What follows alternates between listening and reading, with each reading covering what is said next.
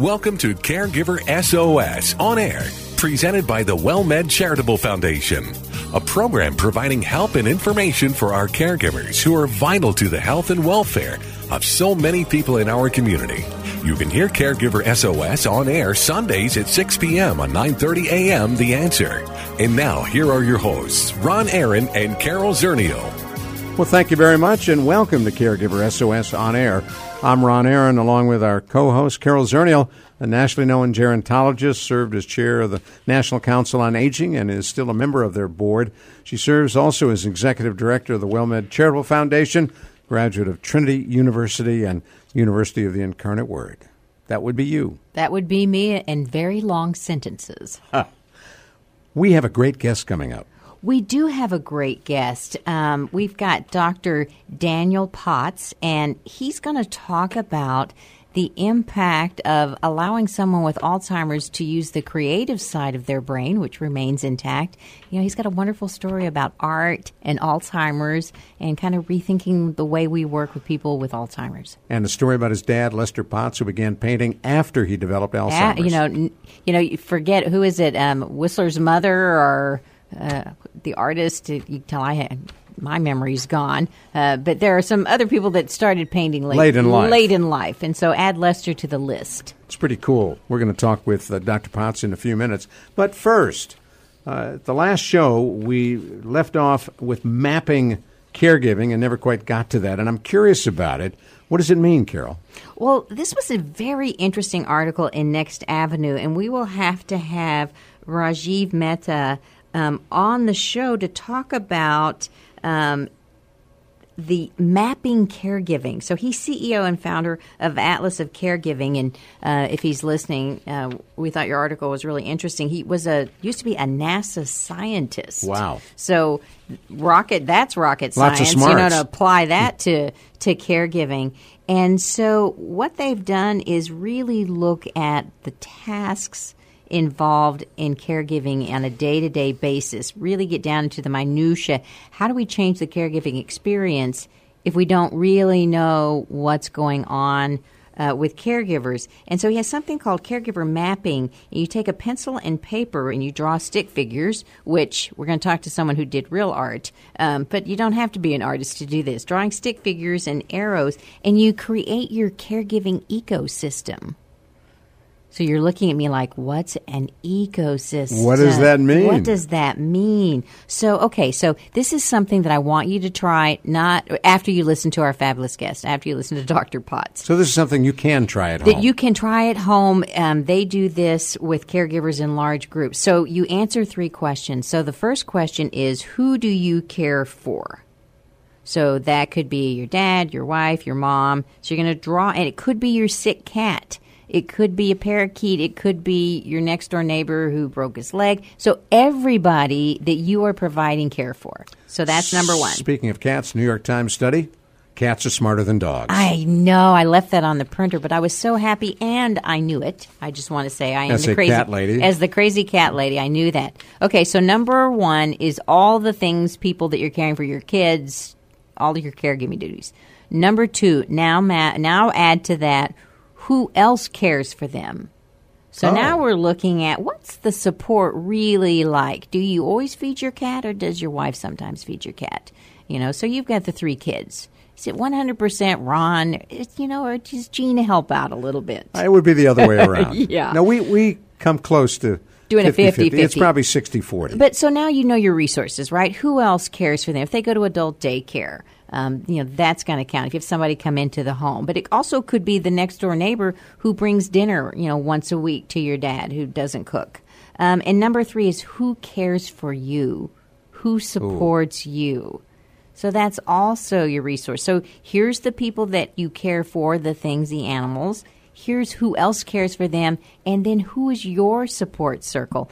And what this usually will show you is either how much more support you have than you thought, or how little support you have, and you really need to get help. But it lays out in black and white your caregiving ecosystem, your little corner of the caregiving world, and kind of helps you see it visually. It's one of those things that is so simple to understand, and yet it hasn't been done before. And, when you see it, you're going, oh, that makes so much sense. So leave it to a rocket scientist to figure that out. Proving caregiving is rocket science. It is. Absolutely. Next up, as you take a look at things going on in the world, fear of flying. Well, this is a total non sequitur to the caregiving. But caregivers do fly on airplanes. And I saw this and thought, that's me. I'm the person that flies all the time and really hates to fly.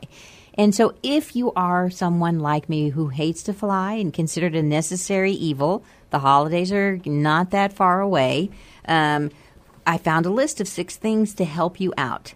Number 1 is choose your seat wisely, which on Southwest Airlines can be difficult. It can be depending challenging. on your boarding number. But basically, that's are you more comfortable? I personally have to have a window seat. I really hate sitting on the aisle because all I see is the interior of the airplane, and I know I'm in an airplane, and I don't like it.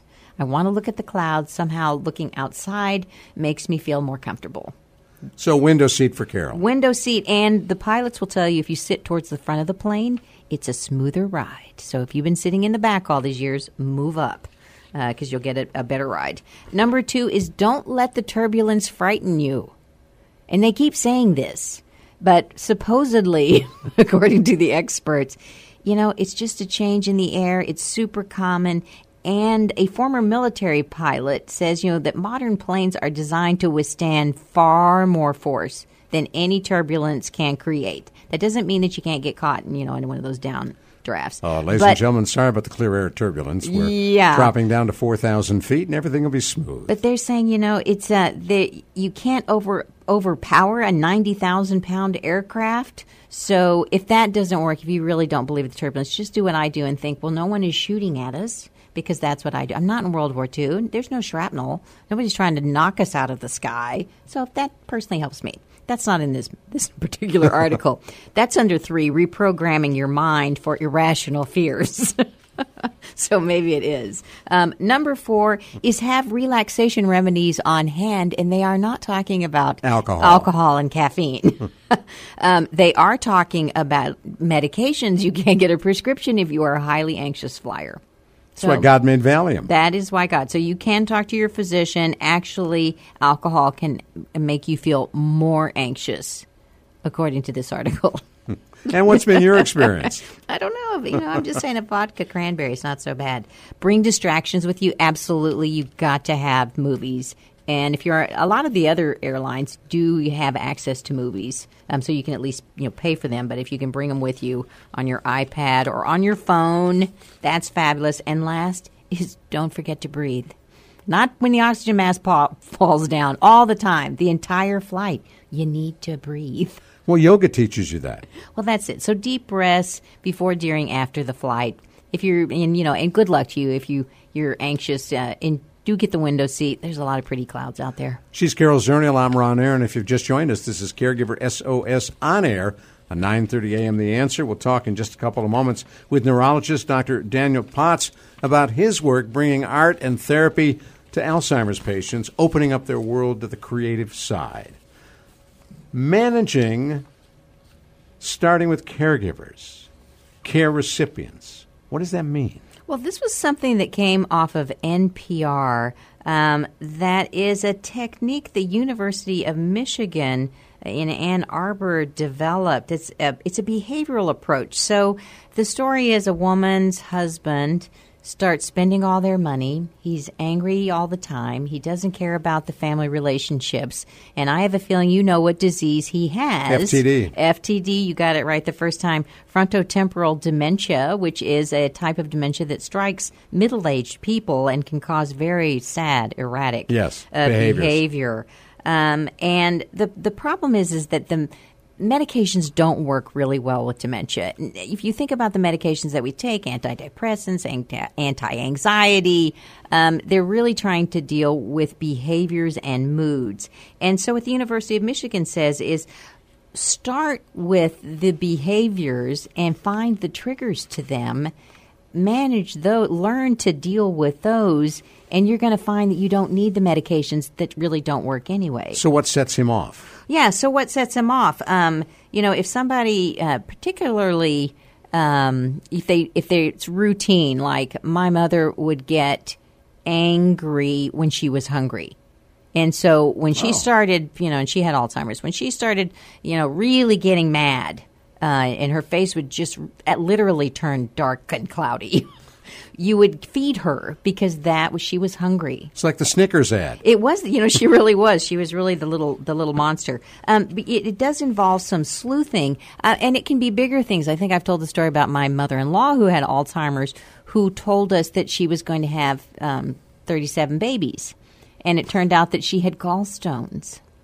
Wow. And so, where the family was laughing and saying, ha, ha, ha, look, all the diapers you bought and the play school toys and all of this stuff, nobody really thought, why is she doing this? This is years ago before I certainly got in the field, and I haven't forgotten that. But training family caregivers to spot the triggers and problem solve around them, you can get creative.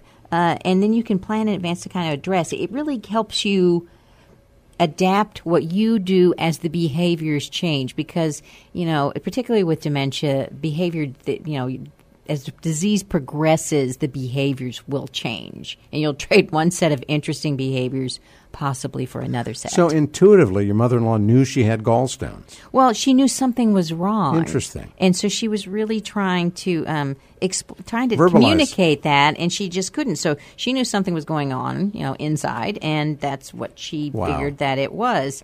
And so this story, talks about that as well. When something is really off and very specific like that, you have to ask why. But the rest of this story talked about how the caregiver felt so guilty originally because she couldn't deal with all of these problem behaviors, and learning to manage them and understand, how to have her husband do, especially this, the lady who her husband was spending all the money. Obviously, she needed some legal advice, and she needed to make sure he couldn't handle the finances. But learning that she could engage him in other activities that he did enjoy that were not as harmful as spending all of their money, and helping actually to get somebody to help her understand her own anxiety and guilt. The caregiving is so difficult, but I really like this behavioral approach, thinking about what is it that triggers a behavior. It can be something as simple as too much clutter on the counter, too many choices, talking too fast, pushing too hard to get something done, and you have a negative result. Whereas if you really allow for time, make two choices, limit the number of stuff that you've got around. That's and cool. There are things that you can do. Change the environment, change the person. Dr. Potts is up in just a moment. I want to congratulate our technical director, Roland Ruiz, who has been named the AT&T Center announcer for the San Antonio Spurs. And so what's he going to say? 2 minutes, Spurs ball. All right. Roland, congratulations. This is Caregiver SOS on air on 9:30 a.m. The Answer. Ron Aaron with Carol Zernial. Up next, Dr. Potts. WellMed isn't your ordinary medical group. In fact, 9 out of 10 WellMed patients would recommend WellMed to friends and family. That's what WellMed patients in Texas and Florida said in a 2017 Press Ganey survey. Maybe we rate so highly because we have a better approach to health. WellMed doctors specialize in keeping people on Medicare healthy. We help you feel your best so you can live your best life. Maybe it's because we give you an entire medical team dedicated to looking out for you. Maybe it's the way we treat you with respect, spend extra time with you, or how we really listen. The Medicare annual enrollment period is October 15th to December 7th. Get the care you deserve. Pick a plan that opens the door to WellMed. Discover the WellMed difference at WellMedFindADoctor.com. That's WellMedFindADoctor.com.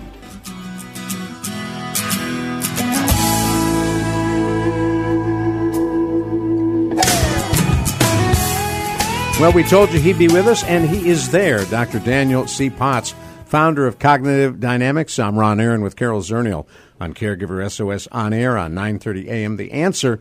Dr. Potts is the founder and president of Cognitive Dynamics Foundation. He serves as medical director at Dementia Dynamics through those two institutions. He channels inspiration and hope gained through caring for his father, Lester, who became an acclaimed watercolor artist in the throes of Alzheimer's disease. Dr. Potts also is a lyricist for nationally known composers, published 7 books of photographs and poetry. Obviously, the man is just too talented. I was going to say, underachiever. Welcome to the show, Dr. Potts. Thank you both so much for having me on, and for that introduction. I don't deserve those comments, but thank you anyway. Well, we're delighted to have you on, and share with us first your experience as a caregiver for your dad. Yes, I will. Ron, I was a secondary caregiver for my dad. My mother was, of course, the primary caregiver. I am an only child and also a neurologist, so I found myself in an interesting and challenging situation.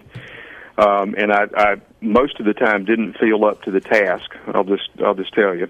So it was a learning experience for me, but I do think that I learned a lot through that experience that I can now bring into my practice and help other people. Well, now, is that for a neurologist to have someone, your father, someone close to you come down with Alzheimer's, develop Alzheimer's? Did you see it coming first, or is it in the case you don't really want to see it coming? Well, I will tell you, and this has been a source of a lot of my growth and actually a lot of my feelings of guilt. I didn't see it coming, and I think a lot of that, looking back on it, was denial. Just like you said, you don't want to see it coming. I saw some signs that I should have known were pointing in that direction, but I attributed it to something else.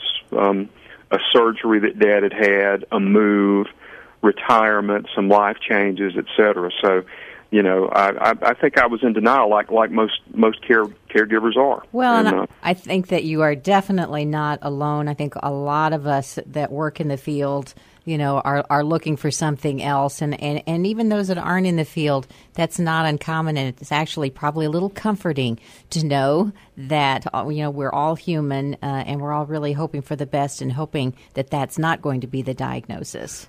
Hindsight being 20/20, share with us what those signs were that you might have jumped on as a concern about dementia developing in your dad. Absolutely. One of the earliest things was a personality change that happened even before the short-term memory problem started creeping in. For instance, Dad was a very even-keeled, gentle, kind soul and rarely got upset about anything. And there was an incident where there was a tree in the churchyard that needed to be cut down because it was dying, losing limbs and that sort of thing. And Dad loved that tree, but he had rotated off of the leadership board of the church, and the tree was cut down as it should have been, and it made Dad angry. And so he went and complained to a lot of the church leaders about that. And this, looking back on it, was very unusual for Dad and uncharacteristic. And so this was an early sign that was then followed by fender benders, short-term memory loss, and the way that manifests, and then eventually some language issues, some trouble coming up with words and that sort of thing. But looking back, I think the personality problem was the very first thing.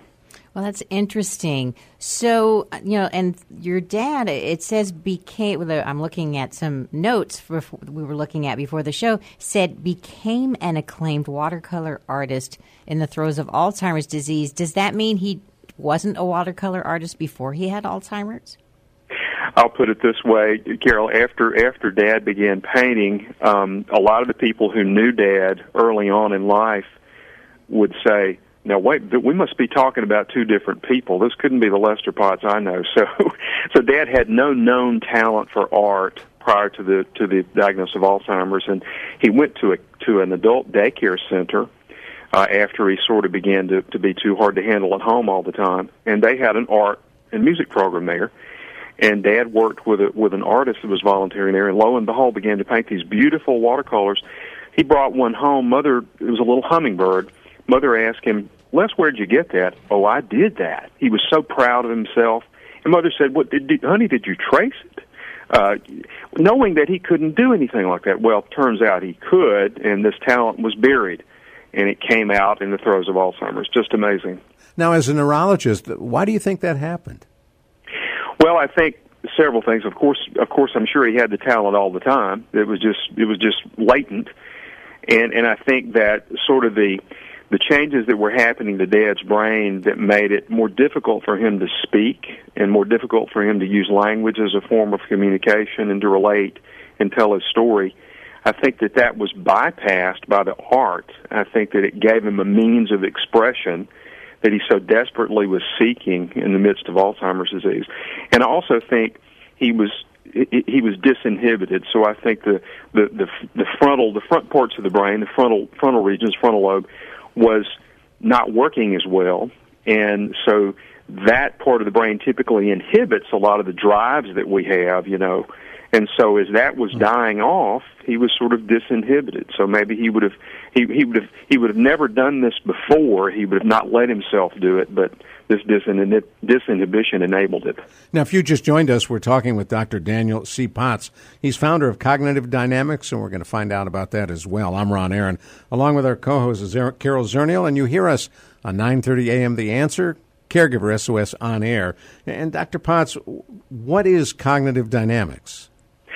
Well, after Dad's story, so we were so impressed by what art and creativity did for my dad and how it sort of changed his life and all of our lives. So after Dad passed on, using Dad's story as an inspiration, we wanted to give back and pay it forward. So we started a nonprofit foundation, Cognitive Dynamics, and the mission of that organization is to help people like Dad, so to bring the arts and creativity to people living with dementia and thereby improve quality of life and help their caregivers. So that's kind of why we formed it. Well, now this is something people are just now starting to recognize, that creative side of the brain. When someone loses their logical executive functioning, can be a really powerful force. So, what do you do to help others tap into the creative side and help other folks that have memory loss? Well, Carol, we have a primary program that's called Bringing Art to Life. And Bringing Art to Life pairs students, either high school students or college undergraduates, with people living with dementia.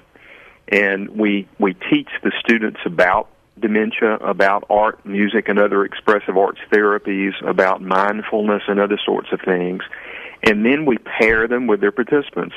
And we have art therapy weekly. And so we all as a group have art therapy under the direction of an art therapist. And during that time, we create together, and most importantly, the students get to know the people who are living with dementia and become their friends.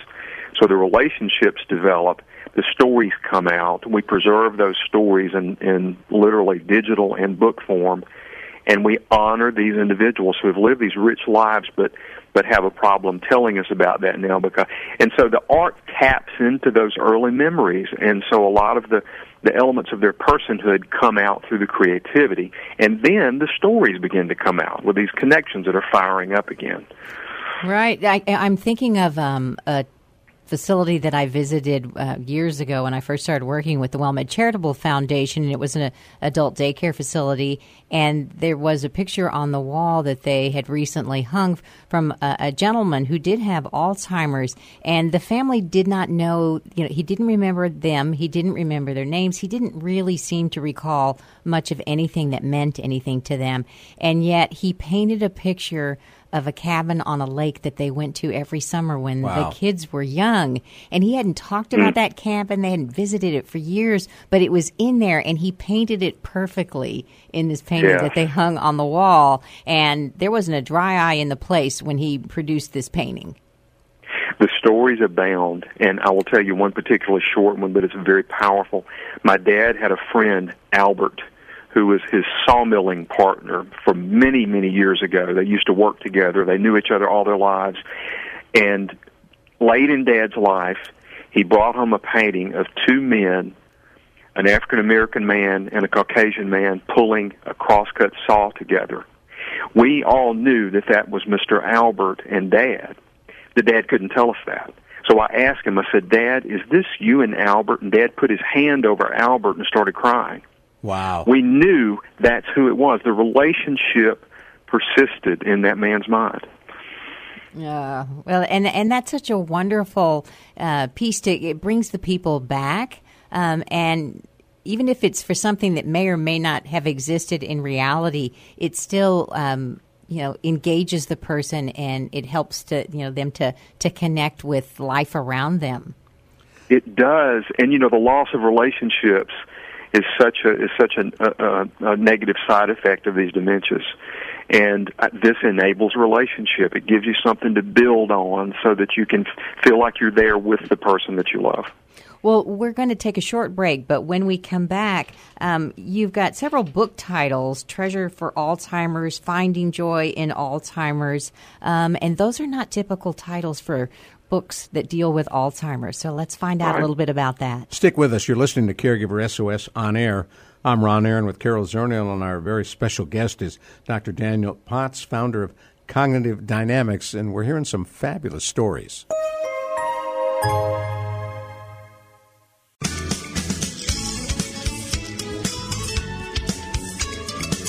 We are learning a lot of stuff about art and Alzheimer's and a whole lot more with Dr. Daniel C. Potts, founder of Cognitive Dynamics.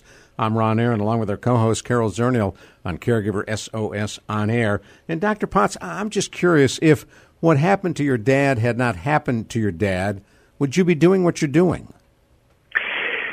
Ron, I don't think I would. It's amazing. I mean, I knew a little bit about Alzheimer's and other dementias, of course, because I had neurologic training, but I didn't know that the inspiration to be a care partner with somebody can actually come from the person living with the disease, and that's what my dad taught me. It was in there, and we didn't know how to tap it. And so, no, I don't think I'd be doing what I'm doing now without that. Well, talk a little bit about these books, Treasure for Alzheimer's that you wrote with Dr. Richard Morgan and Finding Joy in Alzheimer's with Dr. Marie Marley. Right. Treasure, joy, Alzheimer's, are these really words that go together? Well, I learned that they can go together. And as I talk about this, I don't want to minimize the impact and the suffering and all of that goes into this. But I will say, let me talk about Treasure first. So after we had Dad's portfolio of art and we saw this beautiful art come out of him, I was contacted by Dr. Richard Morgan, who's a retired Presbyterian minister in Pennsylvania.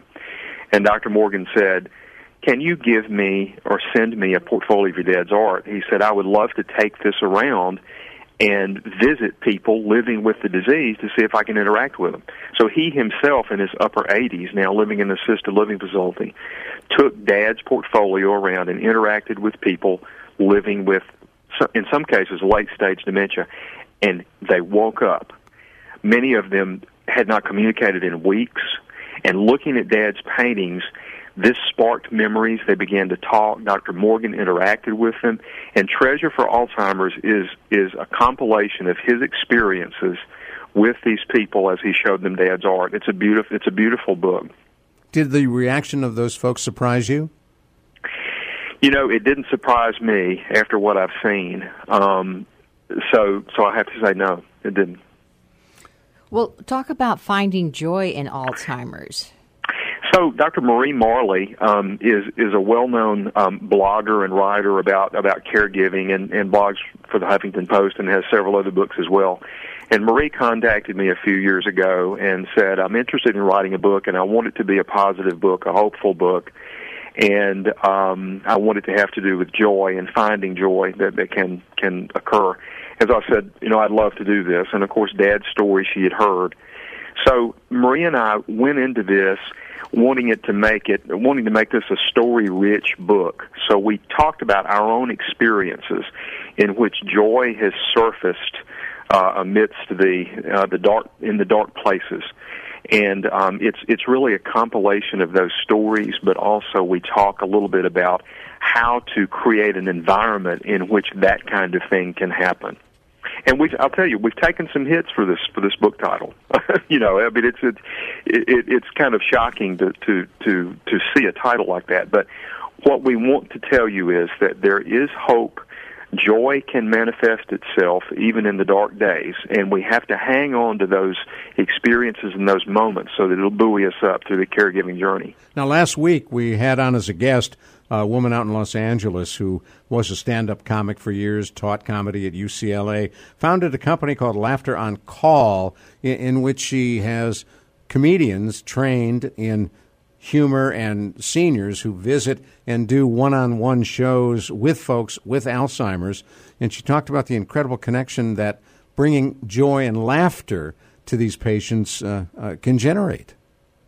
I'm a huge believer. One of the things that lit Dad up even late into the disease was DVD reruns of the Carol Burnett show. I mean, Dad would have this blank stare on his face. This was after he was unable to paint. And you'd show him these Carol Burnett videos, and he would laugh until he cried. And this, again, gives a moment of connection with care partners and families who can laugh with Papa again. I mean, how precious is that to be able to do? It's like a moment of connection. Pets can do it. Children can do it. Art can do it. Music. All of these things are important. Now, where in the brain are all those memories? Because there's no question, and it's a growing trend, to connect Alzheimer patients with music of their youth. Right. Well, there are different parts of the brain, that are spread out, and they're so interconnected with experiences, with other sensory inputs, with smells. A friend of mine can smell a certain smell, and he's back in his grandmother's house with biscuits cooking and all that sort of thing. And so music is richly connected, and art is too, in many, many different parts of the brain. This is one of the reasons that it's so beneficial for people living with this disease. So you serve on a number of task force and boards in Alabama. You blog about Alzheimer's. So when you look at the future with so many more people that will get Alzheimer's unless we find some sort of a treatment, what is your hope? What do you want to see different about the services that are offered and the care that we provide to folks who are suffering? Well, obviously, first of all, I wish we didn't have to deal with these diseases, and we need to support research for cures and effective treatments in clinical trials. We need to enroll people in clinical trials and educate people about prevention. So there's that huge piece. But paired with that, we need to allocate the resources necessary to help people live well with the diagnosis and to help their caregivers live well also. And I hope, caregiving can do two things. It can bring out your worst and bring out your best. I hope that it will bring out our best as human beings and as a society so that we will rise to the occasion, lifting the banner of hope and say, you know what, I'm going to get out of myself here and I'm going to get in the world of somebody else and have empathy for this person because I need to put myself there and see what would I need when I'm in that situation. But we need to honor personhood because it doesn't die, it doesn't go away, it's still there. So those two important things, I think. Well, it's an interesting for some of us that have worked in the aging services for a long, long time, how things are changing where now we engage more with a person with Alzheimer's and let them speak with their own voice, even if their recall is not perfect, and then bringing out this creative side and really trying to hold on to the person that they always were and they still are inside, even as the disease takes away the obvious signs of the person that we knew. Yes, that's a high calling to do that. But I think we owe it to them to do that. And we have to have this same view, a broader view of people with disabilities in general. I think that the stigma is so high for this. And all it takes to destigmatize is to see somebody like my dad or Glenn Campbell or somebody like that to exert their personhood in such a powerful way and say, look, why did I write him off? He's still there. This is enriching for our whole society. That's right. So it's very powerful. Well, your high school students that are doing the art with the persons that have the Alzheimer's, have you been doing this long enough to know if any of them have had a career change, aspirational change after working with people with Alzheimer's? So we've done it with college students for about 8 years, and we know with the college students that it improves measures of empathy, and we've presented several times at various meetings about this. It improves measures of empathy. It makes them have less stigma of aging, and makes them more likely to want to interact with people with dementia. And in high school students, which we've just done a pilot on in Chicago with some high school students there, we know that it makes them want to go into careers in which they'll be interacting with elderly people and with in a healthcare environment. So we know those things. So, and we hope it changes the course of things, and we need people going into this field, as you know, and so maybe this will help. Well, maybe we're going to invite you to a medical school to have medical school students do art with people with Alzheimer's. You know, there's a lot more empathy, I think, that's needed in the medical schools, as well as introduction to positive sides of aging, even difficult aging. Clearly, we can get them whenever we can. You know, high school, the earlier the better, but we need to be working with all of them, I think. Now, as you think about your dad's experience and when he began painting, was it something that he knew he was doing, something he enjoyed doing? Was he aware of that part? Yes, though I wasn't with him a lot of the time when he was creating the art, I am told that he enjoyed it. He was focused. He seemed to be in a state of flow while he was creating, so he was able to do this for quite a long period of time and remain engaged with it. And so I think it provided him enjoyment when he did this. And how long was he able to produce the art? How many, was it a year or a couple of years? Probably about 3 years. So he didn't start the art until he was in early mid-stage Alzheimer's, and he painted really until late. He painted although the art was rudimentary, it was still expressive up until, the last year of his life. And if you go to the internet, some of his paintings are for sale. That's right. We have a website, LestersLegacy.com, and that has about 75 or 6 of Dad's prints that we offer for sale, as well as some note cards with his art. Well, he was pretty prolific. You said 75 different works. Absolutely. Yeah, and he painted more than that. And occasionally we'll discover one that we didn't know existed. And that's like Dad coming back to visit us that day, Where do you find them? Well, some of Dad's art was actually sold by Caring Days as part of their art program before we really knew Dad had a knack for it. So occasionally someone will bring us one, or Vicki Kerr, who is the director of Caring Days, will find one in storage down there from some of their previous art shows. And what an exciting day that is. We see a facet of Dad that we didn't know existed on those days. As you take a look at how far we've come, as Carol mentioned, in working with and understanding and interacting with folks with Alzheimer's, are we at a point now where legislators understand that, members of Congress understand that, and understand we need to put more money into this? I think we're way ahead of where we are, and of course, recently, we've had an increase in NIH funding allocated to Alzheimer's. If we look back to 2015 to now, we've gone from $500 million a year to $2.3 billion a year, and we're really getting there. And I think a lot of people, it's being brought out of the shadows. I think a lot of members of Congress, senators and politicians have family members that have this, and they've been touched by it, but there's such a stigma associated with it. But I think that the more stories we have like this and others, I think that it's going to be brought out and people start talking about it. And as you know, once we start bringing it out in the conversations and the public starts talking about this, then things begin to change. We've got about a minute left. Is there anything we haven't asked you that you'd like to share with us? Well, I'd like to know if people want to get in touch with Cognitive Dynamics Foundation, look at any of the artwork from your father, where do they go? So we have a website, www.cognitivedynamics.org, and if you go there, we have an email and a way to contact us on that site.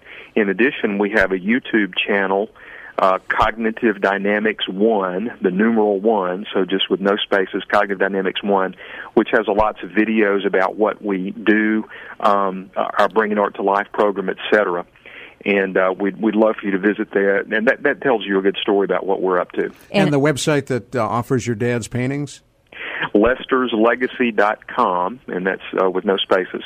And LestersLegacy.com. And I suppose Right. the books are available on Amazon? They're all on Amazon, and there are links to them also on our website. But yes, Amazon has got them. Well, there you go. Perfect. Lots to find. Well, thank you so much, Dr. Potts. This has been incredibly educational. We appreciate you coming on, and thanks for the work you're doing. Well, my dear pleasure to be on, and thanks for what you all do as well. You take care. Thank you. Dr. Thank Daniel you. Potts, founder of Cognitive Dynamics. I'm Ron Aaron with Carol Zernial. Up next, Take 10 with Dr. Jamie Heisman on Caregiver SOS On Air on 9:30 a.m. The Answer. WellMed isn't your ordinary medical group. In fact, 9 out of 10 WellMed patients would recommend WellMed to friends and family. That's what WellMed patients in Texas and Florida said in a 2017 Press Ganey survey. Maybe we rate so highly because we have a better approach to health. WellMed doctors specialize in keeping people on Medicare healthy. We help you feel your best so you can live your best life. Maybe it's because we give you an entire medical team dedicated to looking out for you. Maybe it's the way we treat you with respect, spend extra time with you, or how we really listen. The Medicare annual enrollment period is October 15th to December 7th. Get the care you deserve. Pick a plan that opens the door to WellMed. Discover the WellMed difference at WellMedFindADoctor.com. That's WellMedFindADoctor.com.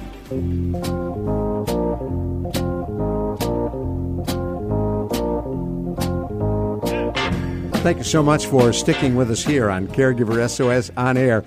We take up Take 10, which follows each of our programs. Dr. Jamie Heisman joins us on our Caregiver SOS On Air hotline. He is a nationally known psychotherapist, an expert on addictions and caregiving. Carol Zernial, our co-host, is here, and I'm Ron Aaron. And Carol, you've got another great topic for Take 10.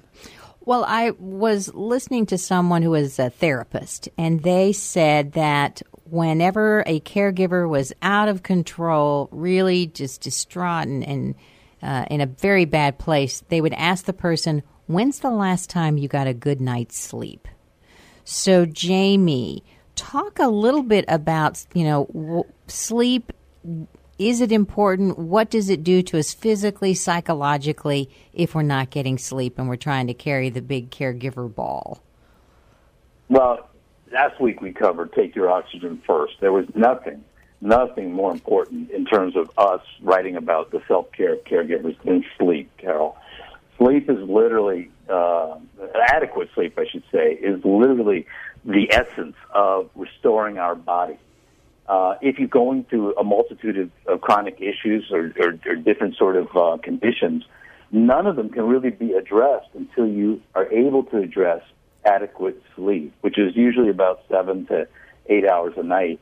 There's little chance that the body will have restorative powers and appetite. People's depression and anxiety and even traffic accidents are a result of not having adequate sleep. And caregivers are really the most prominent population I know that deals with sleep deprivation.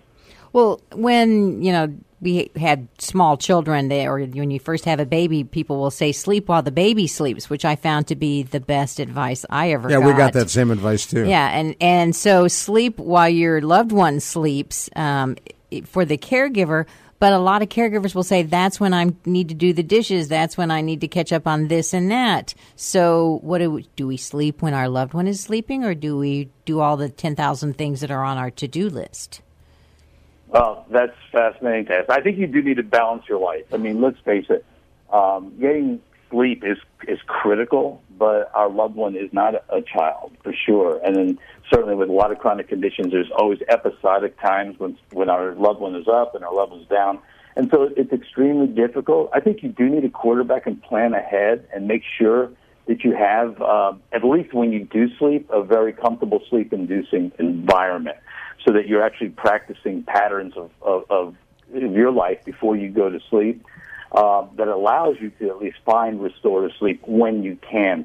I've heard statistics around caregiving that literally 60 to 70%, up to that amount, caregivers suffer from some form of insomnia. And whether that comes from dealing with their loved one and their loved one's chronic illness, or it simply comes from their own anxiety and fear, it doesn't matter.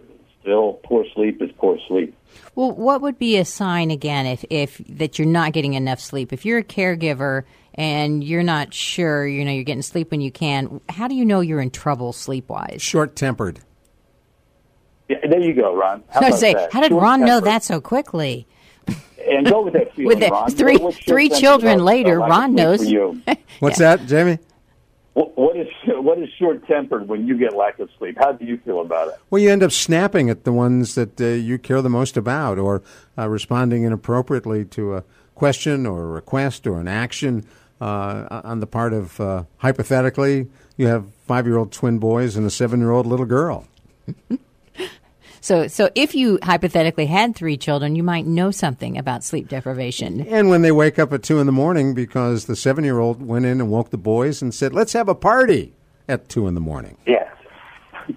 So with caregiving, it is the exact way Ron described, Carol. I mean, literally, our awakening frequently throughout the night, for whatever reasons, creates this very much short-tempered sort of person because we're worrying about issues, and we don't have that sort of rest that we desperately need where this fear and anxiety dissipate. So when you're worried about loved one's health, or you're worried about finances, or your nutrition is inadequate, literally these are all things that stem from a lack of sleep. And many people will use, medications, and then they get caught in this chronic sort of cycle of using medications until it creates a dependency.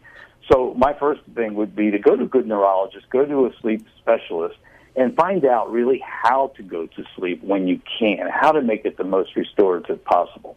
Now, if you just joined us, you're listening to Take 10 on Caregiver SOS On Air on 9:30 a.m. The Answer. I'm Ron Aaron. Our co-host Carol Zernial is here, and Dr. Jamie Heisman, psychotherapist, joins us as well on our Caregiver SOS On Air hotline. Well, so if sleep is so important, we talk about those investments that you make in caregiving that are, will pay back double. And one of those we talk about is a geriatric care manager. The other one might be having someone come and stay with your loved one so you can sleep. I have known of caregivers who didn't have a lot of money, but they did pay for someone to come maybe 2 or 3 nights a week during the night just in case their loved one awoke so that they could relax and really sleep. I think that's a great idea, Carol. And I think we do need to make it part of our routine. So if it's 2 or 3 nights, that's great. But if we have a large extended family or friends, if you will, that can get engaged, make it part of a routine. There's nothing that's more inspiring to get restorative sleep than to create a routine, like going to bed at the same time every night, try to get up, at the same time, don't use the stimulants or caffeine, et cetera, before. These are all like no-brainers, but the important thing is to keep a routine around you, because caregiving is so episodic. And so what you said is great. It's almost creating a team that helps you sleep better.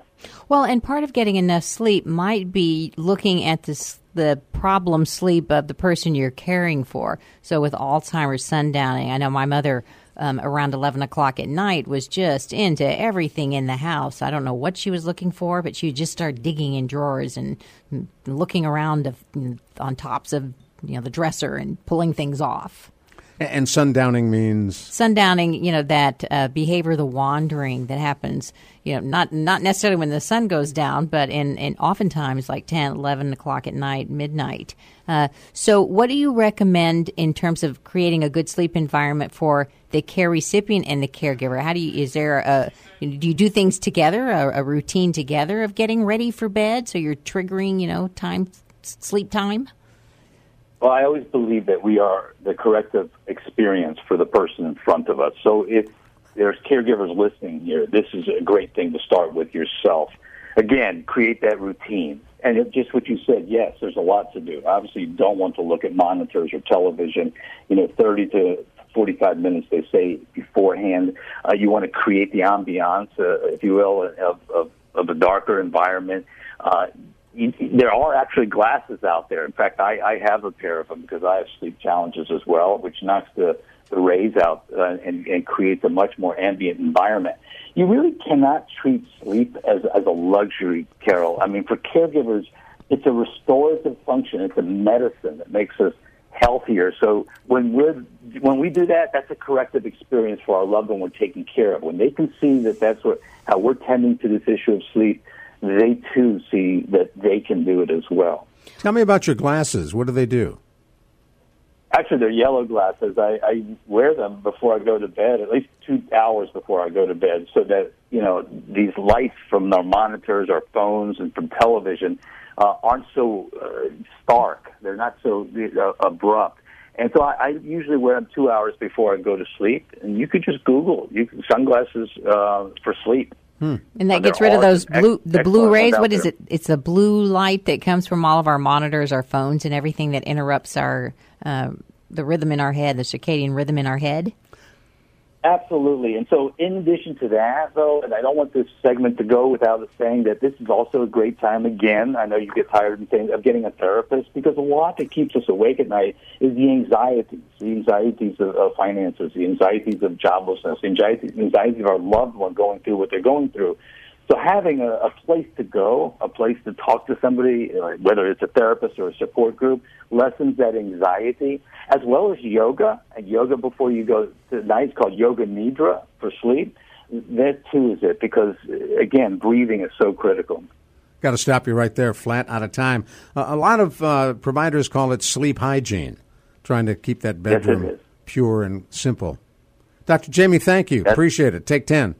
Carol Zernial. I'm Ron Aaron. Remember, you can hear our shows on podcast. Just Google Caregiver SOS On Air, and the shows will pop up. Thanks for joining us on 9:30 a.m. The Answer. You've been listening to Caregiver SOS On Air, presented by the WellMed Charitable Foundation. Email suggestions and comments on this radio program to radio@wellmed.net. And join your hosts, Ron Aaron and Carol Zernial, for another edition of Caregiver SOS On Air on 9:30 a.m. The Answer.